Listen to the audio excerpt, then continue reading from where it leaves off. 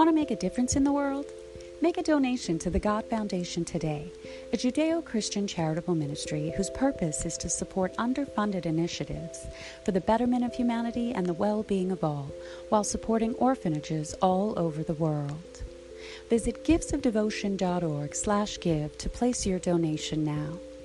May the Lord bless you richly for your gifts of devotion, for truly it is more blessed to give than to receive.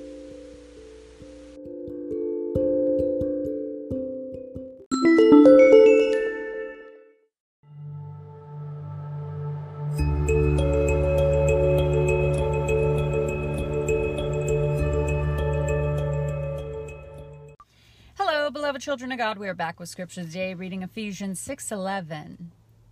Put on the whole armor of God, that you may be able to stand against the wiles of the devil. Wow. You guys, the armor of God is the breastplate of righteousness, the belt of truth, the feet fitted ready with the gospel of peace, the helmet of salvation, the shield of faith, the sword of the Spirit, the word, which is the word of God.